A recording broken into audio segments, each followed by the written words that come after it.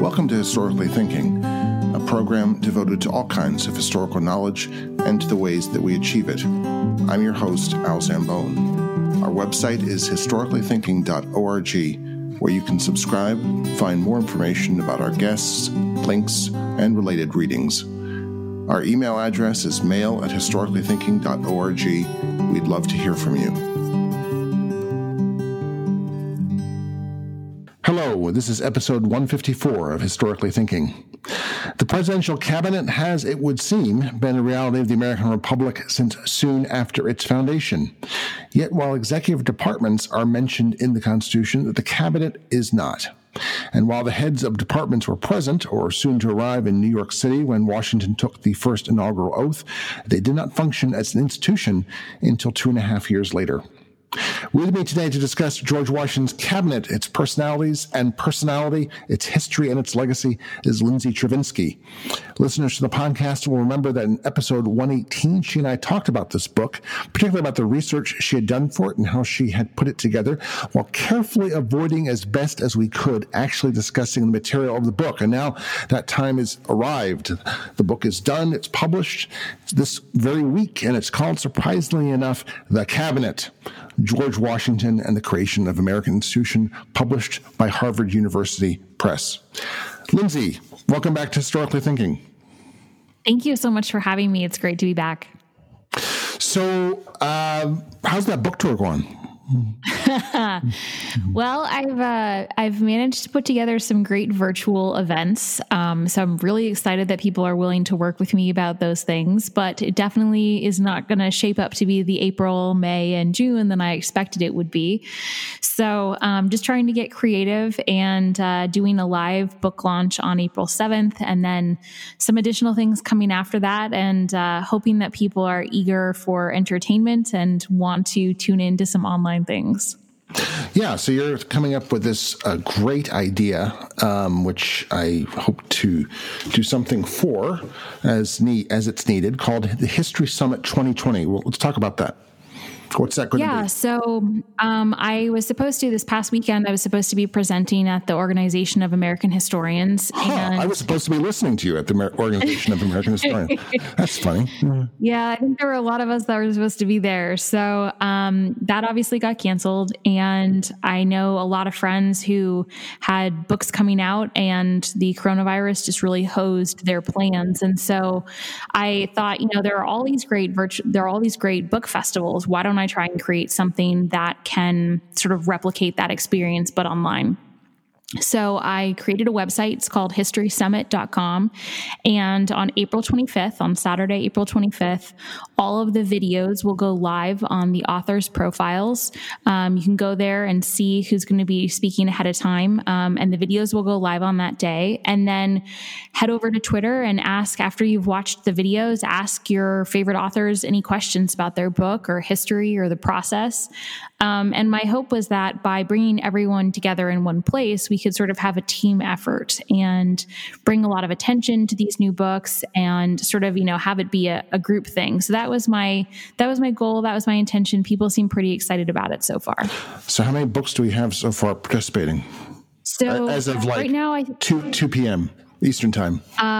Yes. As of 2 p.m. Eastern time, I think I have 18 people committed. Whoa, because it was 6 when last I checked at around 10. Well, there were 6 profiles up. So okay. I had some additional people who I knew were planning to participate and just hadn't sent me their information yet. And so I don't put up the profile until I have all the info. But about 18 have committed, and be getting up more profiles every day. So I'm very excited about that and thrilled everyone is interested and excited as well. Mm-hmm. So let's talk about the cabinet. You begin the book by describing a bunch of things that we think we know about the cabinet, all of which are wrong. Yes, nothing like starting off as a contrarian, right? Well, that's right. I mean, it's just like it's the favorite Mark Twain quote. It's the problem is not the things that you know, but the things that you know that aren't so. Something like that. So, what are some of the things that we think we know that just aren't so? Well, most people think that because there has been a cabinet since the first administration, then that means it's been there from day one. And that very much wasn't the case. As you mentioned, the cabinet did not emerge until 2.5 years into Washington's administration. So that's one myth I kind of like to try and debunk. Another is that it's in the Constitution. The word cabinet does not exist in the Constitution, and the delegates to the Constitutional Convention explicitly rejected a proposal for a cabinet. And then the third one is that the cabinet has stayed the same and has always sort of been this big behemoth or institutionalized group that we think of today. And it very much is an evolving process and is really up to each president to determine how they're going to interact with their cabinet. And that's a very organic, unique thing for each administration. Well, we'll get to some of the bigger implications, because you have a rather audacious argument about the executive turn in American political history. We'll get to that near the end. But first, I'm curious because about the extent to which Britain was already engaged in cabinet governance in, say, 1788. Nowadays, in fact, there's been a lot of discussion in the British press over the last year and since Boris Johnson took office, less than a year, much less, about the return of cabinet governance. Mm-hmm.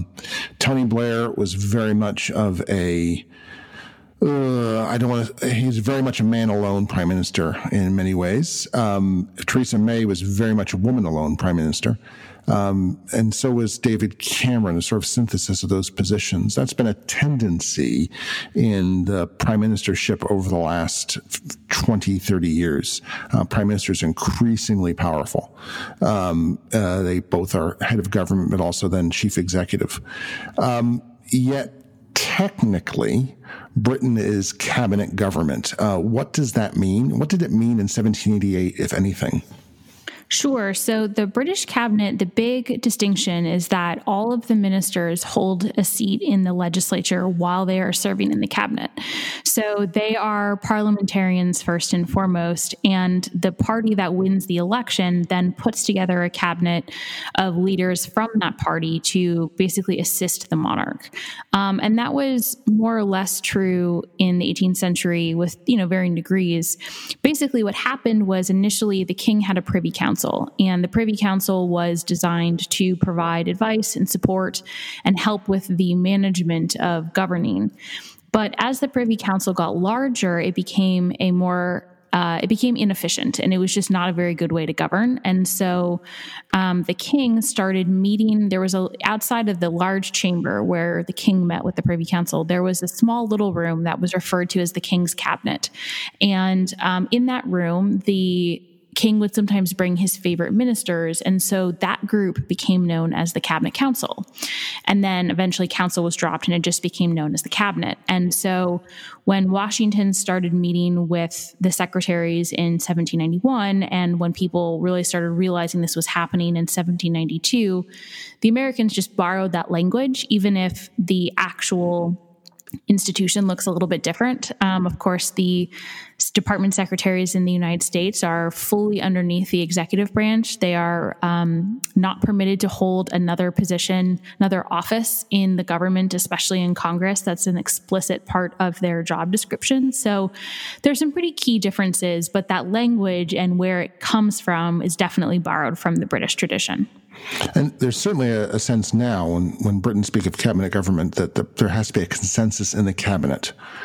Was that the case in the 1780s, or was the First Lord of the Treasury and the King's Prime Minister, did he operate with the advice of the cabinet, but not through consensus? The cabinet rarely agreed with each other then, and my guess is they probably don't agree with each other all that much now either. No, they either. pretend to, but yeah. It's interesting because King George III was actually a much more active monarch than a lot of people then and now give him credit for. And so there were certainly different ministers who were in charge of different aspects of government, and they had different agendas, but he was much more active in determining which advice he was going to go with and which position he was going to go with, which is actually in some ways quite like Washington, because Washington always was the one making the final decision, but sought out these different perspectives. So where did Washington gain his habits of taking advice? We think it's interesting to think of that as a habit, but it is one. In some ways, Washington was skilled, at least in asking for advice, if not always taking it. And actually, is rather skilled in taking it and making it his own and pretending that it was other people's ideas too. We'll get to that. So how did that? You spend the first chapter discussing his experience in war. So talk a little bit about that, if you would. Yeah. So one of Washington's greatest strengths really as a leader was, as you said, his ability to ask for advice and then use that advice to formulate a plan and a decision. And he very rarely entered into a situation with a firm idea of what he should do. He instead really tried to get all of the information first. And he started that process during the Revolutionary War. He would convene a council of war, which was made up of his officers and often aides de camp as well, to talk before they entered into a big engagement, to talk before they selected where winter quarters should be, to talk before they made a potentially controversial decision like a retreat. So it was a very important part of his leadership strategy. And he was very skilled at managing what were quite large and boisterous personalities in the councils of war. These were men that had big egos, they had big ambitions, they had a lot of ideas about how things should go. They had their own plans. They, in the case of Charles Lee, would frequently come to the councils of war with a pack of hounds at his feet, or spaniels. I'm not sure which. But go on. Yeah, I mean, they were very loud, whatever they were. So it was a very rambunctious sort of place. So Washington had a couple of strategies to sort of manage this process. And the first big thing was that he would send a list of questions ahead of time to get the conversation going and to allow people to think about what advice they wanted to give. And then he would use those questions as the agenda as much as possible. And if he felt like a officer didn't really have the opportunity to share their full opinion, or maybe they didn't really want to wade into what was a raucous conversation, he would ask for written opinions afterwards. And this really allowed him to go back and consider all of the evidence, consider all of the perspectives, and make a decision on his own time.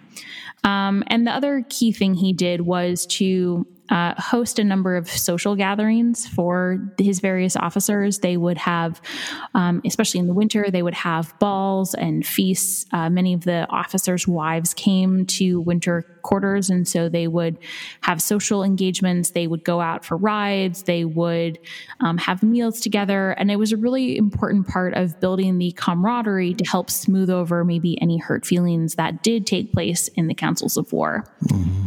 And so he really brought all of these strategies once he was in the presidency, and the options that were available to him in the Constitution were not working out to be sufficient. He does decide to create the cabinet. He really draws on this practice, on this tradition, and models the cabinet after the councils of war that had served him really quite well. So that comes a little bit later. When that happens. So let's talk about the department heads. I guess I want to distinguish between sort of when there were department heads and when there's an institution of the cabinet, because that's what you're distinguishing. So let's talk about some of the department heads that are less well known, or some aspect of their personality or experience that's less well known. We're going to talk about Hamilton last, because frankly, I'm getting tired of Hamilton. How dare I say that? But let's talk about. Let's talk about, the most underrated member of Washington's administration, Henry Knox. Yes. So I just think that Knox is so important and is so undervalued. And so I'm glad that you asked it in that way. Well, it's because of Jefferson's the honors. I mean, that's sort of, it's great. It was some of the most successful poisoning the well for future historians was those little notes that Jefferson left behind of his time in Washington's administration. And he makes Knox, he does a brilliant, really great writing. I mean, it's like a character out of Tristram Shandy.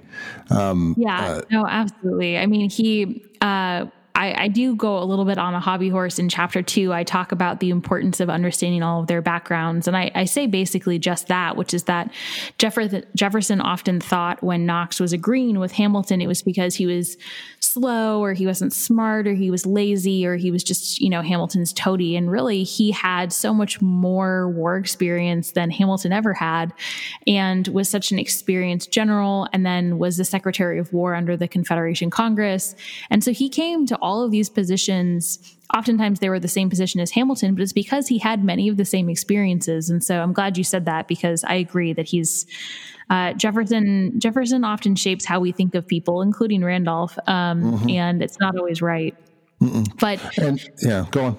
Yeah, but so the department head. So Congress begins to realize in the middle of the Revolutionary War that this concept of setting up a government by committee is not working very well because people tend to go in and out of Congress and you lose institutional knowledge and, making a decision amongst 10 people can be very difficult, as we all know.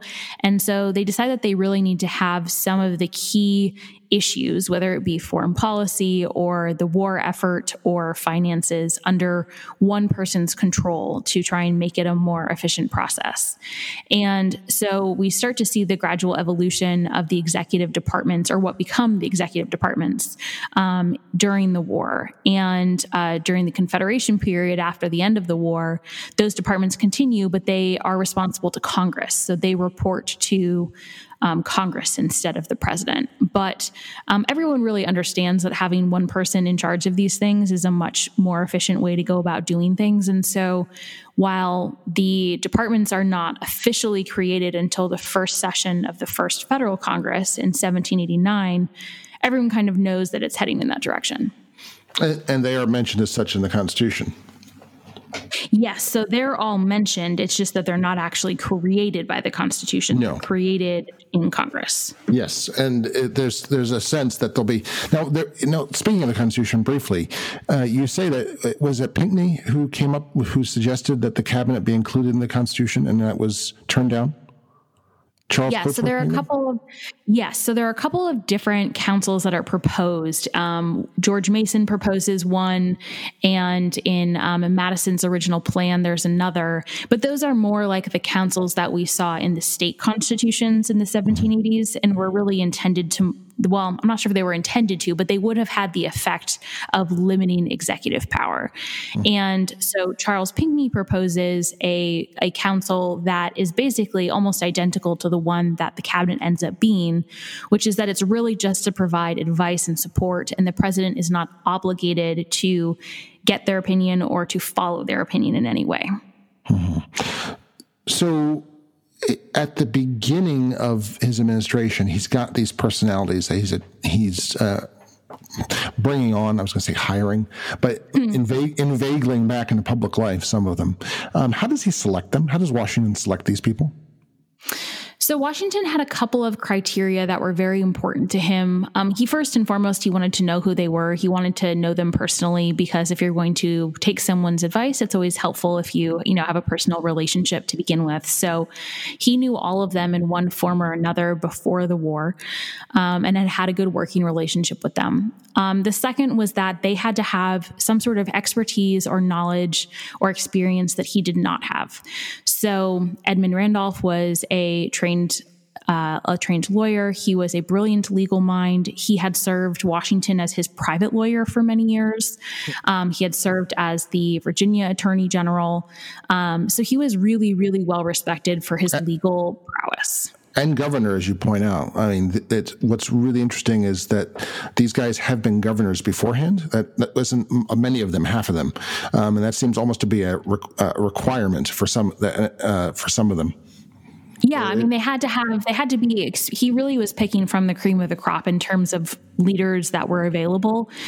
He wanted them to be experienced and trusted by the American people, but again, to provide something that he didn't have. So, of course, Jefferson had diplomatic experience, and Washington had only left the nation once to go to Barbados when he was a teenager. Hamilton had a brilliant financial mind, and while Washington certainly understood the proposals that Hamilton was bringing forth, he didn't have the same sort of creative knack of coming up with solutions in that same way. And Knox had served as the Secretary of War during the Confederation, so he had been responsible for negotiating and trying to maintain peaceful relationships with Native Americans. And that was a huge part of the first couple of years of the administration, and something that Washington really valued in his expertise. Mm-hmm. Yeah, that's go ahead. And then I should say the last criteria, which I think is really important in terms of Washington's precedent, is that he wanted people that represented different parts of the nation. They needed to represent different regions, different interests, different factions, different backgrounds.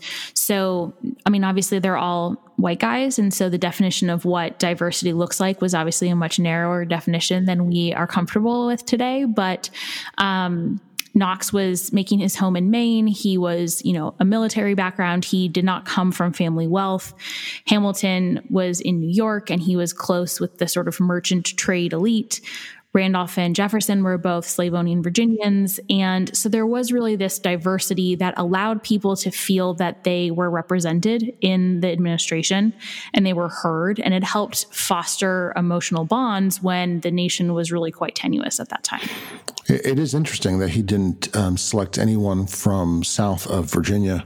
He didn't select a Pennsylvanian, at least in the first administration.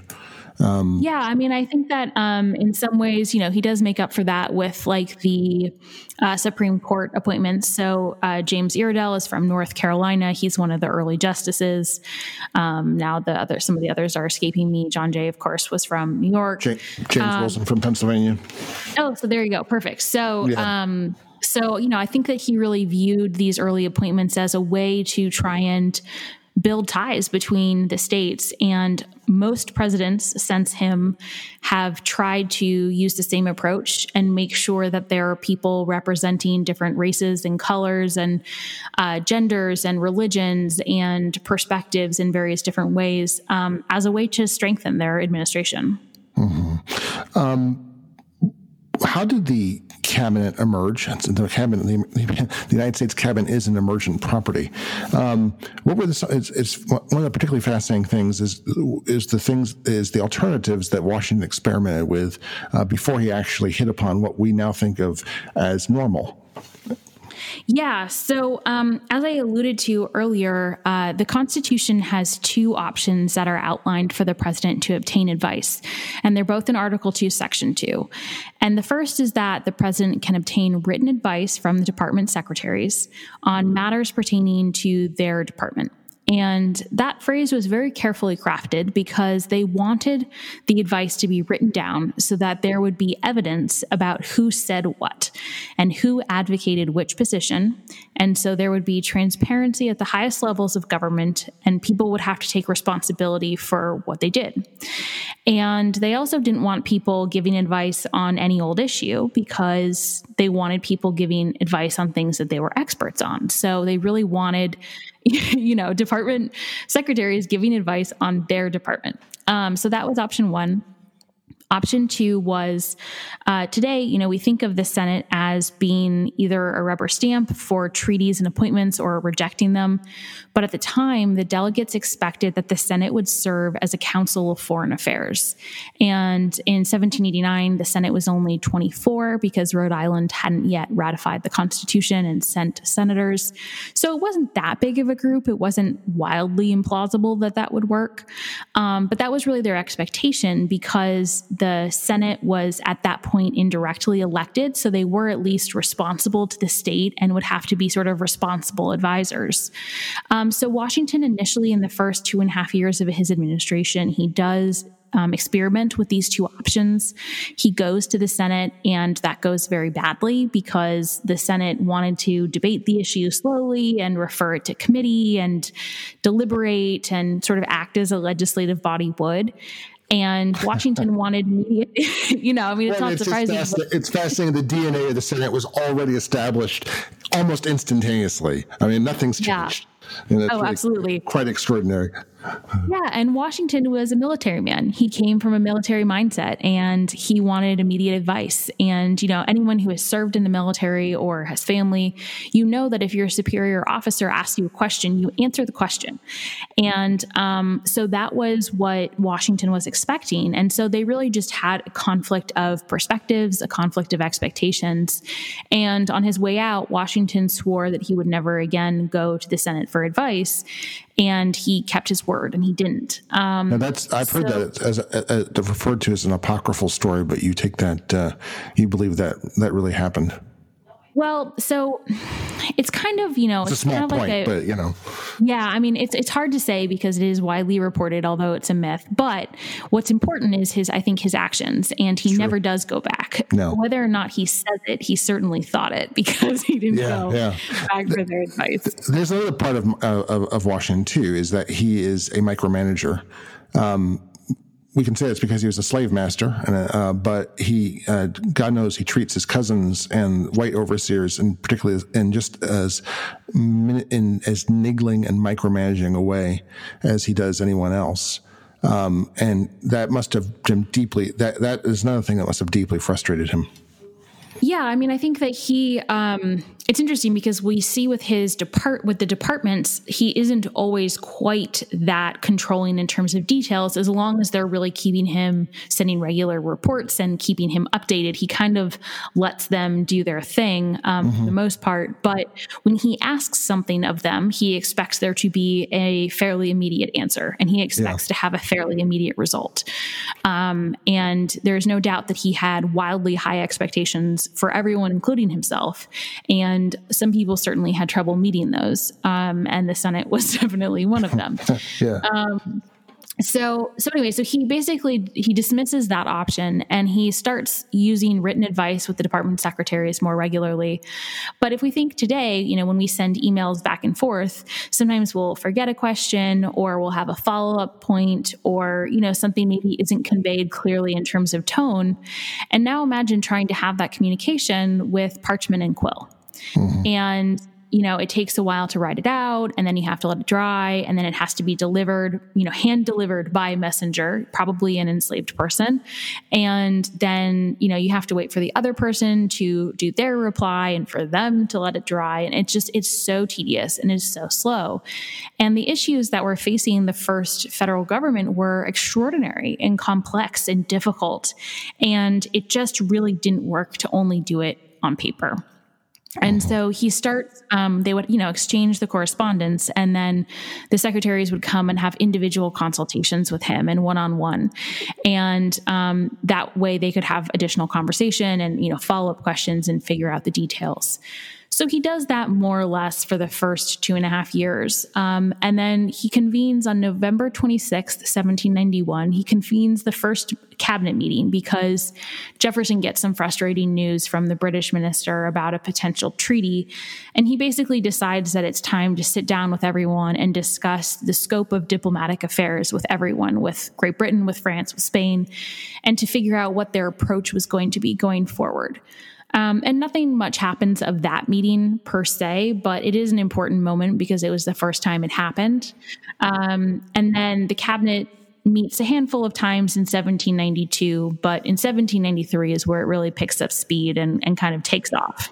Before we get to that, what was his attempt to use the Supreme Court as a sort of advisory function, body? Yeah, so Washington had close relationships with all of the people that he appointed to the Supreme Court. Even if they weren't close friends, he had followed their work. He had followed their writing. He admired what they had to say about the Constitution and other legal issues. And he and John Jay were quite close. And so he would frequently ask Jay for his advice, who was the Chief Justice of the Supreme Court.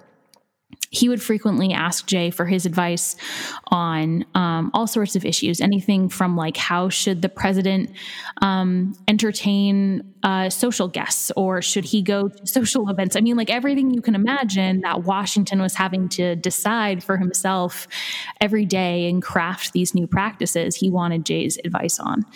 And Jay was perfectly happy to supply that sort of information and to give him his perspective and to participate. In 1793, in the midst of the neutrality crisis, which I know I'm jumping a little bit ahead, but that's good. We're going there right after that. So let's just segue right into it. Sure. So in 1793, France declares war on Great Britain, and it quickly spirals into an international conflict. And the United States very quickly realizes that it cannot afford, both economically or physically, to be in another war. Not to mention they don't really have an army and they don't really have a navy. So even if they wanted to, it was not really going to happen. And we can't. I don't think we can overstate. This is lovely, because the next week we're going to be talking with Alex Micabrija about his book on the Second World War, which the Napoleonic Wars, the Revolutionary and Napoleonic Wars, and it's impossible. It's one of the hardest things to get people to realize is how that affected American politics, I think, and how absolutely it could have been devastating. It almost was devastating to American politics. The snake pit of American politics from 1793 to 1800 and beyond came from this war. And everything, Washington's farewell address cannot be understood without the context of that war. I mean, it's of immense importance, which I don't think it can be actually overstated how important that was. And one of the ways is it really gets the cabinet going. Yeah, absolutely. You're right. And I think a lot of times people forget, because the United States did stay out of the war. And so, for all intents and purposes, it's, a non-event. But in terms of, thinking through for the first time about what does it mean to be neutral? And there are so many questions that concept brings up in terms of, like, how do you treat non-neutral people who come into the nation? How do you respond to their ships that are coming into the ports? What sort of things are they allowed to buy? Are they allowed to buy war supplies? Are you then contributing to the war effort? I mean, there are just like a million legal questions. And then if you decide that is indeed not allowed, who is going to enforce that? And how is that going to be prosecuted? So there are a million questions that the administration had to figure out about how to stay neutral. And the country had never done that before. And that was huge. And so it required basically 51 cabinet meetings in 1793, up to 5 times per week for many hours at a time, and was really the huge issue of that year and afterwards, because it did have ripple effects for many other issues. But I forget why I was saying something about the Supreme Court. So when we think about these legal issues, Washington, they're faced with this legal issue of how do they respond to people who are breaking their neutral rules, basically. And they decide to ask the cabinet decides to ask the Supreme Court for guidance, and they ask the entire group. And basically the entire group decides that they can't really give that advice. It's not appropriate, which is interesting, because John Jay had no problem giving advice and also had no problem continuing to give advice individually thereafter. But it is an important moment when the Supreme Court collectively decides that they are not able to play that role as an official advisor for the administration. Yeah, I know that's another book idea for you, but when you think about it, it's only relatively recently that it's maybe even the last 30 years that it seems it's bad for the president to ask the Chief Justice anything, maybe like the weather.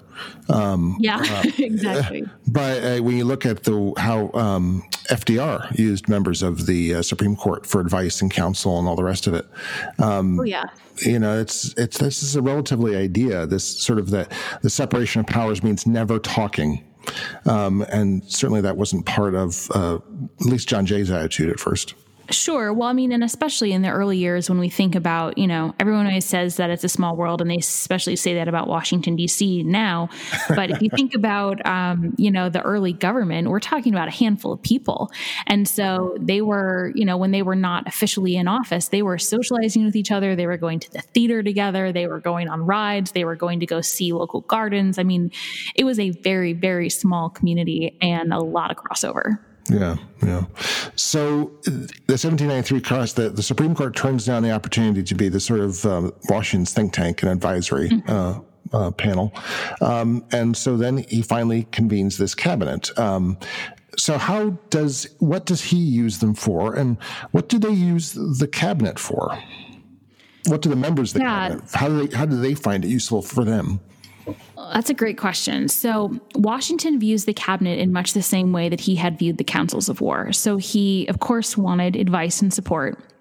He used it as a way to try and build unity among the secretaries, especially if there was a controversial decision and he wanted to make sure they were all on the same board, on the same page. It didn't always work, and he was more than happy to take a step and make a decision, even if they didn't all agree. But if he could get them to first, then that was great. And he also used it for cover for controversial decisions politically. He didn't ever really have the need to publicize those decisions, but if he did need that support, he kind of had it in his back pocket. And for him... Very Lincolnian. Yeah, exactly. Lincoln did exactly the same sort of thing. Yeah. Yeah. Well, and I think people don't appreciate enough. Washington was actually very politically savvy and was very emotionally astute in terms of emotional intelligence. And so I've counted it up once, and he spent he spent 3 times as long as an elected official in various capacities than he did as general. Interesting. So, think about, Yeah. And he also did very well in terms of, he was very rarely going to be the type of person who made a speech in some sort of a political gathering, but he would work behind the scenes. And so in the Constitutional Convention, he had tea, he went to the theater, he listened to music, he had dinner, he had all of these events with the other delegates as a way to sort of subtly persuade. And you can bet that they were talking about these issues, because why wouldn't they? But he was better in sort of a one-on-one or in a small group setting. And he did not mind the conflict that came out of the cabinet conversations. For him, actually, it was really helpful to have all sides there arguing their different perspectives, and because it was a way to stress test an idea and a way for him to get all of the information and hear all of the different points of view, and then he could go decide. Now, of course, his cabinet secretaries sometimes felt very differently about the subject. Jefferson famously really hated the conflict in the cabinet, just absolutely despised it. And so he initially really thought that he could influence Washington and persuade him to follow his vision of what the nation should be. And while he didn't necessarily appreciate it, Washington did often side with him. He was actually Washington was fairly attentive to going back and forth between Jefferson and Hamilton. At least that's what it sort of reveals in the notes when I was looking at it from several hundred years later. So Jefferson really tries to persuade Washington. Then he kind of tries to undermine Hamilton. But the secretaries themselves collectively worked really hard to bolster executive power. That was the thing that I found, and maybe is sometimes surprising, in moments like the neutrality crisis, in moments like the Whiskey Rebellion, in moments like the debates over Jay's Treaty. The cabinet worked really hard to bolster, to improve, to expand executive authority, not cabinet authority, like presidential authority. And so they were not trying to get more power for themselves at the expense of the president. They were trying to strengthen the president. And even people like Jefferson, who later, really disagreed with some of Washington's perspectives on presidential authority, he was, working with Congress to try and get Washington's, authority over certain things expanded. He was negotiating with Genet, who was the French minister who came during the neutrality crisis and caused some serious problems about what, president authority should be. So even he, who didn't always agree, was very much in support of this vision of executive responsibility. And I think this is, by the way, this is the Stravinsky solution to the Jefferson problem, or I should say one of the many Jefferson problems. But the Jefferson is executive problem. How could this guy who was so anti-Washington become such a strong executive? Well, Stravinsky says, let me speak for you, because he'd already been a governor. He was already executive himself. And when he became a member of an executive department, a head of an executive department, and part of the the Article II powers, he was very interested in making sure that they existed and they were sufficient. And lo and behold, he continued to do that when he was president. Yeah, absolutely. Yeah, I mean, well, I do think it's really interesting because when we look at his cabinet, he draws so much from Washington, but he makes a distinction between the first term of Washington's office and the second term when he thinks that Hamilton really sort of, took over. But he draws a lot of the practices from Washington's first term, including cabinet meetings and that sort of relationship. And so I think that it is one way to look at Jefferson in that he didn't always approve of Washington's decisions, but he approved of the decision-making model anyway. Let's talk about another exemplar of the cabinet in action, the Whiskey Rebellion. This is Jefferson's gone by that time. Yes, and there's a lot of toing and froing. So how does the cabinet work during that crisis? Yeah, so the Whiskey Rebellion is another great case study to see how the cabinet sort of functions. Jefferson had retired at the end of 1793, and Edmund Randolph was promoted to the Secretary of State. And so he comes into that office, which is a very important one. And when the Whiskey Rebellion really becomes violent in Western Pennsylvania in the beginning of the summer, the cabinet decides that some sort of action needs to be taken. And there are basically 4 options at Washington's disposal. He can leave it to the states to solve the problem, but protests against the whiskey tax had been steadily increasing and the states hadn't done much about it. So that was kind of a no-go. He could wait for Congress to come back in session in the fall. But he felt like they really felt like an immediate action was needed. They could convene an emergency session of Congress and ask Congress to look into it. Or the president could use sort of a loophole in a recent bill that had been passed, which permitted the president to call up local militia in the event of a rebellion or an invasion, as long as one of the justices of the Supreme Court approved that evidence. And so what they very quickly decide, and it's pretty remarkable because they decide this relatively quickly, that the president is going to be in charge of this policy. And Randolph thinks that Washington should pursue peace first, and then if that doesn't work, then send out the militia. And Hamilton and Knox think that he should send out the militia right away. And the new Attorney General, William Bradford, thinks that he should send out peace commissioners, but he should be preparing the militia just in case it fails. And Washington agrees with this perspective because optically, it looks really good to be pursuing peaceful solutions first, but he didn't really want to waste any time. So it was the right sort of middle ground approach. But what's amazing about this decision is that they basically agree with relatively little debate to completely sideline Congress over a domestic issue and move forward pretty quickly they meet with the Pennsylvania officials, and Thomas Mifflin was the governor of Pennsylvania at that time. And he and Washington and he and Knox and he and Hamilton had a long-standing contentious relationship dating back to the Revolutionary War. And so he really, objects to this strong executive action. And the cabinet basically works to bully the Pennsylvania officials into submission and into compliance with this federal policy.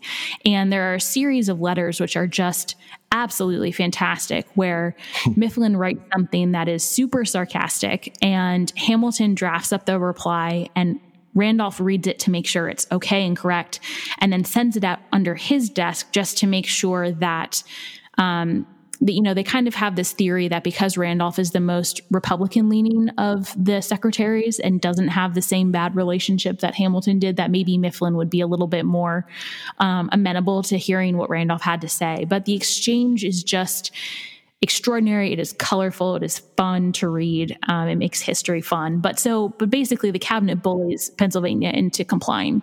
And so it's an extraordinary moment where the cabinet is instrumental in carving out this zone of authority for the president at the expense of state and congressional leadership. So let's talk about the first real great cabinet scandal, Edmund Randolph and his, what was it? Go tell that story. It is a really sad, from my perspective, it is a very sad case of something that really didn't need to happen the way it had to happen. So basically the backstory is, the French minister in the United States wrote a series of letters to the government back in Paris. And those letters were on a French ship and they were captured by a British ship. And that captain gave the letters to the British minister, who then gave them to Timothy Pickering and Oliver Wolcott, who were now in the cabinet in 1795. And they were arch Federalists. They were very loyal to Hamilton. They were sort of frustrated by Randolph's close relationship with Washington, his influence in the cabinet, and his more moderate political position. And so they read these letters and they translate these letters. And while my French is not very good, people whose French is much better than mine say that the translation that they did was really quite terrible. And so they translate these letters and they conclude that Randolph had basically offered to sell state secrets to France in return for a bribe. And in reality, what I think probably happened is Randolph said, and he was alluding to the situation in the Whiskey Rebellion the year prior, with a little bit of money, you could influence the events in the country, because what he was saying is if France sided with the rebels, then he could make the rebels much more powerful and change the course of events. But that's not how they translated it.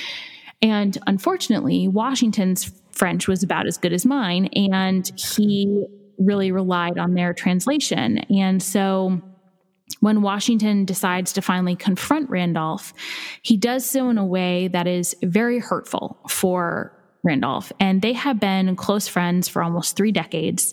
I think they were about as close as anyone, as Washington ever got to another man. He tended to have an easier time opening up to women. But I think that as men relationships went, they were about as close as possible. Randolph had been incredibly loyal to him, and Washington decides to confront him with Pickering and Wolcott there as witnesses.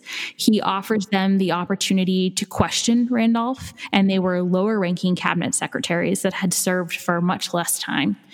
And he did so after sort of keeping this accusation a secret for a little while. And so the combination of those things caused Randolph to act a little bit rashly, and rather than calmly explaining the situation or providing a better translation or anything like that, he, in the context of honor culture in the 18th century, when your reputation is everything and your political currency, your ability to be an active member in society, he resigns immediately. He locks his office so that no one can accuse him of stealing papers. And he leaves. And then later he tries to write this vindication of what had actually happened and tell the story. And he's asking for letters. And Washington is trying to, you can kind of tell in some of the writing later on, he's feeling maybe a little bit bad about how everything went down. And he's trying to send him the letters, but some of them get lost or some of the requests get lost. I don't know if Pickering or Wolcott had anything to do with that. I have no evidence that they did, but I think that they're kind of shady figures in this whole thing. But so anyway, Randolph gets really frustrated and he decides to publicize all of it, and he prints all of this correspondence. And there is nothing that was more likely to get Washington to end a relationship with someone than if they publicized correspondence. Yeah. And it's just really sad because Washington loses his closest advisor in the cabinet. He had been much closer to Randolph than he was to the other secretaries. He really, I think, could have used his advice over the last year in office. He loses a close friend. And Randolph, although he does go back to Virginia and he works as a lawyer, he never really regains the same stature. So it's just, in that instance, Washington had basically concluded that the most important thing was that the administration and his presidency be above reproach. And he didn't allow, he couldn't allow any hint of scandal to affect his actions, which I get and I think is probably the right standard to set for the presidency, but it was definitely a sad moment. Well, it wouldn't be the last time that a cabinet scandal or pseudo-scandal or semi-scandal has chewed up a reputation and spat it out. No. I mean, there's something to do with the actual structure of that institution, I think. The thing that's really interesting about the cabinet is that when a cabinet is working effectively and it's working really well, they tend to blend into the background, and the president gets all the praise for things going well. And when the cabinet is problematic, then they become much more visible, and all of their scandals and their problems tarnish the presidency. So, it's one of those things where if you can see what it's doing, it's probably not going great. And this was just the first of many, as you said, the first of many examples. So let's start closing this up. And you make a big argument early in the book, and I buy it. You're going home, right? Yeah, by the end of the book, that people have talked about the executive turn in American political culture for some time, the history of American government, and you are arguing that we really are about 100 years late. 120 years late from the when the executive turn actually began, and it makes me look at American politics and political history, political culture in a different way when I'm done with the book. So could you explain? Thank you. That's wonderful. Well, when I think about that, I mean, it makes a lot of good sense. So, can you explain the executive turn and sort of the standard received view, the SRV? Yeah. So there are two arguments. The first is that executive power really first takes off in the Civil War for understandable reasons, as Lincoln and his administration are trying to figure out how to feed and supply and manage all of these troops across the country. And then there was a significant sort of turn away from presidential authority in the late 19th century. But then in World War II, after the Great Depression, of course, with FDR, then we see a big upswing in executive authority that never has really gone away, because we could even say Teddy Roosevelt brought back the executive authority, and Wilson kept that going. If that would be a different way yes and no. I mean, that would be one sort of. I might have heard myself say that in class once. Sure. But that you often hear that in the sort of an American survey. People talk about the power of personality. All those boring guys with beards, and then along comes Teddy Roosevelt, and he actually wants the presidency to do something because he's bored otherwise, and blah blah blah blah blah. But yes. Yeah, absolutely. So, I mean, regardless of whoever, depending on who you're talking to, people put it somewhere in the 20th century. And then, of course, you have the military industrial complex, and then you have the imperial presidency. So my argument is, obviously, the executive, in terms of numbers and people, was much smaller.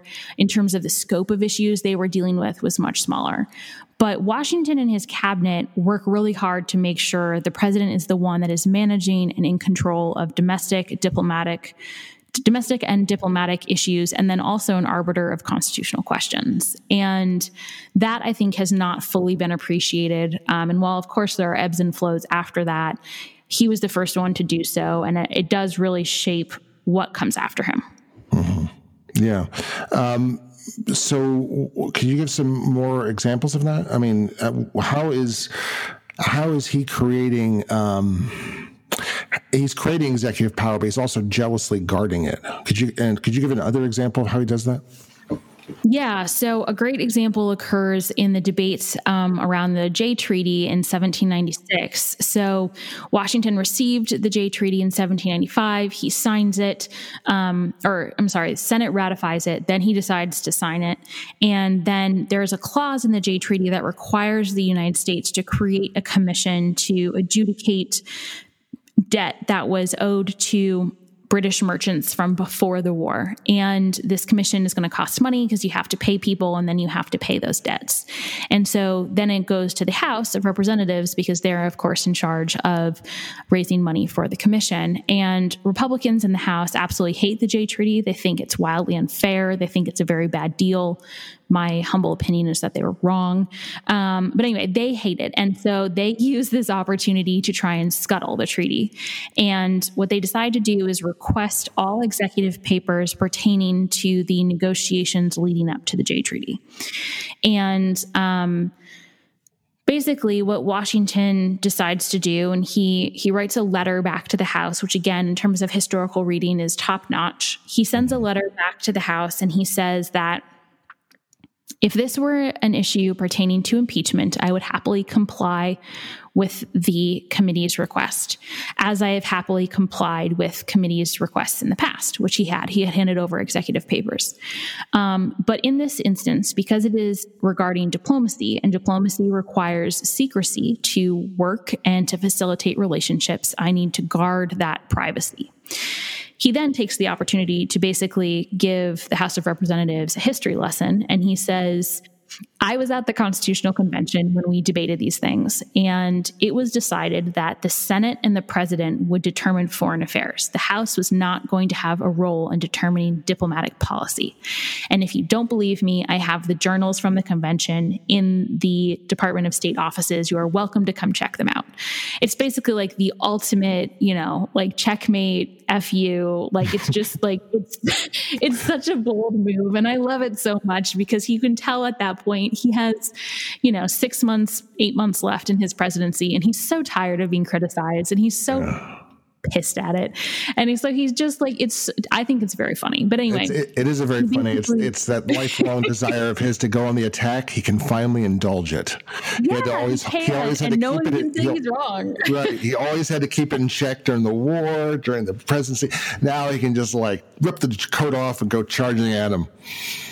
Yeah, and no one can say he's wrong because he does have the records to back it up. And it is a very effective move because and so this is the first time he asserts executive privilege. His assertion of executive privilege and his strong stance against House interference does really make the Republican resistance sort of start to disintegrate. And so it was a very bold move, but it was an important one for a lot of reasons in terms of executive power and executive privilege and all that jazz. Institutional history has had a bad rep for a long time. You might have noticed. Yeah. And institutions themselves, as we have all noticed for as long as I've been alive, institutions have also had a bad cultural rep. I think there's some signs in interesting ways that people of various ideologies are realizing that this is a mistake. What do you think about institutions now that you finished a book about an institution which I should add, as we discussed in episode 118, that people haven't written about since 1912? That's correct. So, which shows how institutional history might have a bad rep, but it's so bad that it hasn't actually been done about some of the most important things. So what's your view about institutions now, having written a book about such an important political one? Well, the thing that strikes me the most is just how much of institutions are not actually written down in law or in the Constitution or even in any sort of guidebook. So much of institutions are norms and culture. Mm-hmm. And that's the interesting part.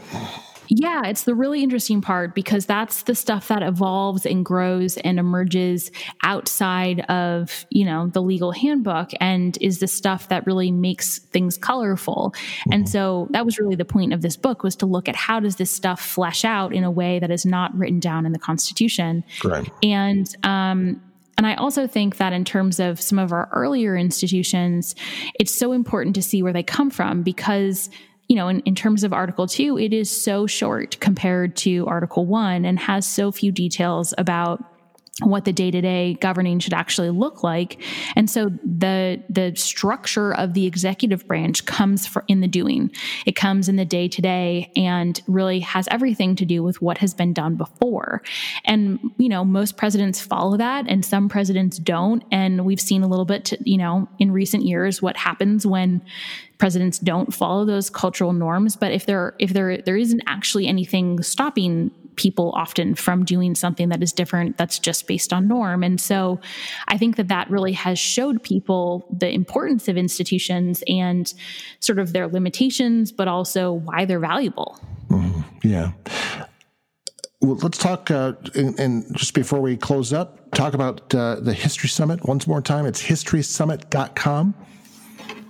Yes. So historysummit.com, the videos will go live on April 25th. Be sure to check them out and watch the videos, and then head over to Twitter. And on all of the pages, there's a link to the author's Twitter page. So you don't need to find them individually. They'll be right there. And you can ask questions about history more broadly or about the project that they're talking about. And the videos will stay live after that if you want to watch them later. But the main conversation will be taking place over the course of that day. And I encourage you all to tune in. And if there are books that you're interested in and it's possible for you to do so, of course, buy those as well. And I should ask, so how many presidents have we had so far? Was it 40? What is it now? We've had 44 men. There have been 45 presidents in office. So is this the first of 44 more books on the cabinet? No. Okay. No. Well, the next book is going to stay. It is going to stay with the cabinet. It's going to look at Adams and Jefferson. They've been written about a lot as men and as presidents, but never really through the lens of the cabinet. And I think that is such an important part of who they are. And I feel trilogy coming on. I think we're going to go through Madison Monroe by the time we're done. It's a trilogy. I'm not really supposed to say this, but I think Monroe is really quite boring. We've talked about that privately, but the thing that's so important about the cabinet, especially in terms of Adams and Jefferson, is Adams was one of the worst cabinets in history because it was sort of borderline treasonous, and Jefferson's was one of the best. It had the least turnover in history, and so those models reveal to us a lot about leadership and, how people at the highest levels of government deal with ambition and ego and the big personalities around them. So I'm excited I've done some of the research. I'm excited to start figuring out how I want to tell that story. And hopefully it will be one that is interesting to people as well. I think it will be. My guest today has been Lindsay Chervinsky. She's author of The Cabinet, George Washington and the Creation of an American Institution, published this very week by Harvard University Press. Lindsay, thank you so much for being part of Historically Thinking again.